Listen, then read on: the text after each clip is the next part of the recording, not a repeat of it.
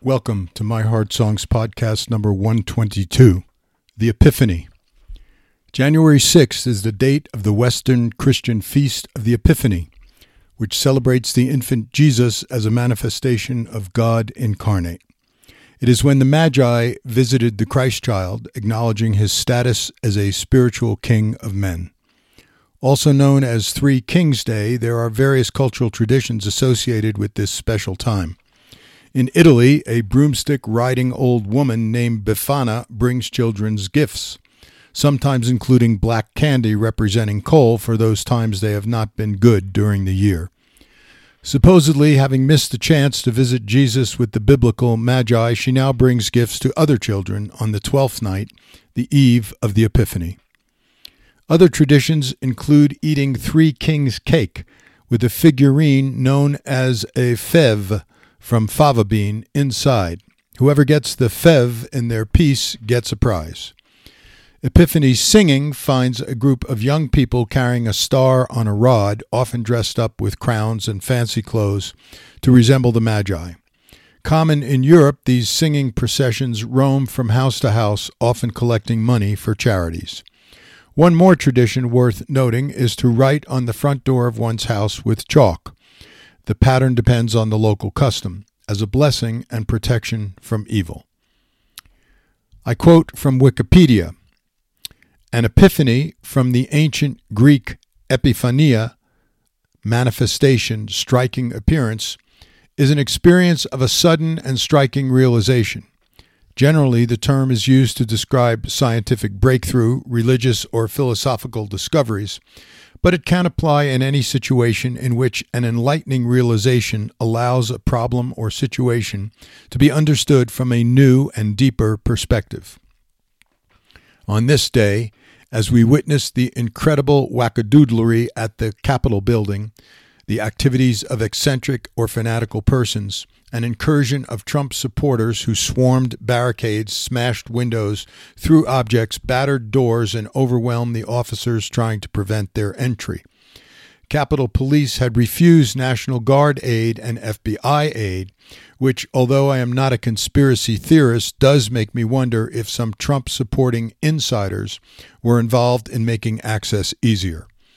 2 bombs were found at the DNC and RNC headquarters, at least 50 Capitol Police officers injured, 1 dead after physically engaging with the mob, now a formal homicide investigation.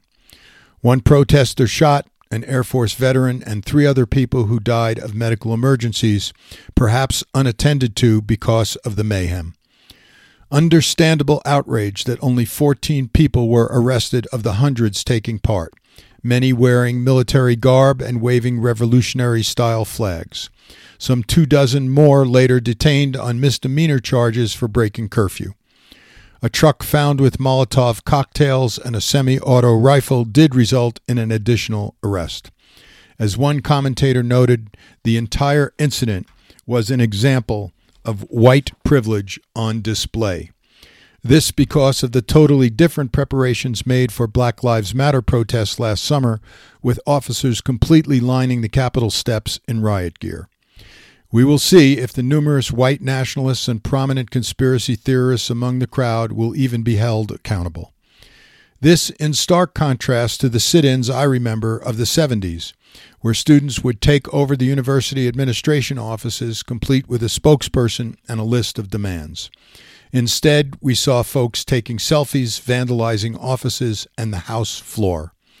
Such a physical assault on the nation's official center of government is no small thing, and the many who believed themselves patriotic warriors by participating were simply duped by partisan, dehumanizing rhetoric that portrayed officials certifying the election as enemies of the people. "Let's have trial by combat," stoked Giuliani at the rally that preceded the incursion, where he also demanded that anyone opposing Trump should go to jail. Kudos, I have to say, to both sides for their restraint in terms of use of firearms. This could have been a horrible bloodbath. What might be the best natural consequences for Trump, a parenting concept I always found more uplifting than punishment? I've come up with 3. The first is that all nations in the world permanently prohibit him from entering their country because of his violence-inciting tendencies. Scotland has indeed said he can't come there right now because of pandemic lockdown.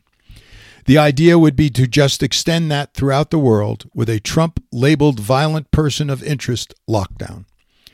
The second would be to permanently prohibit him from using any social media, as Facebook has done through the end of his term, and Twitter just announced, as I was compiling this, a most welcome silencing of his preferred megaphone to stir up his followers and replicate false claims. A slippery slope for social media companies and their commitment to free speech that they will continue to navigate with other global leaders as well.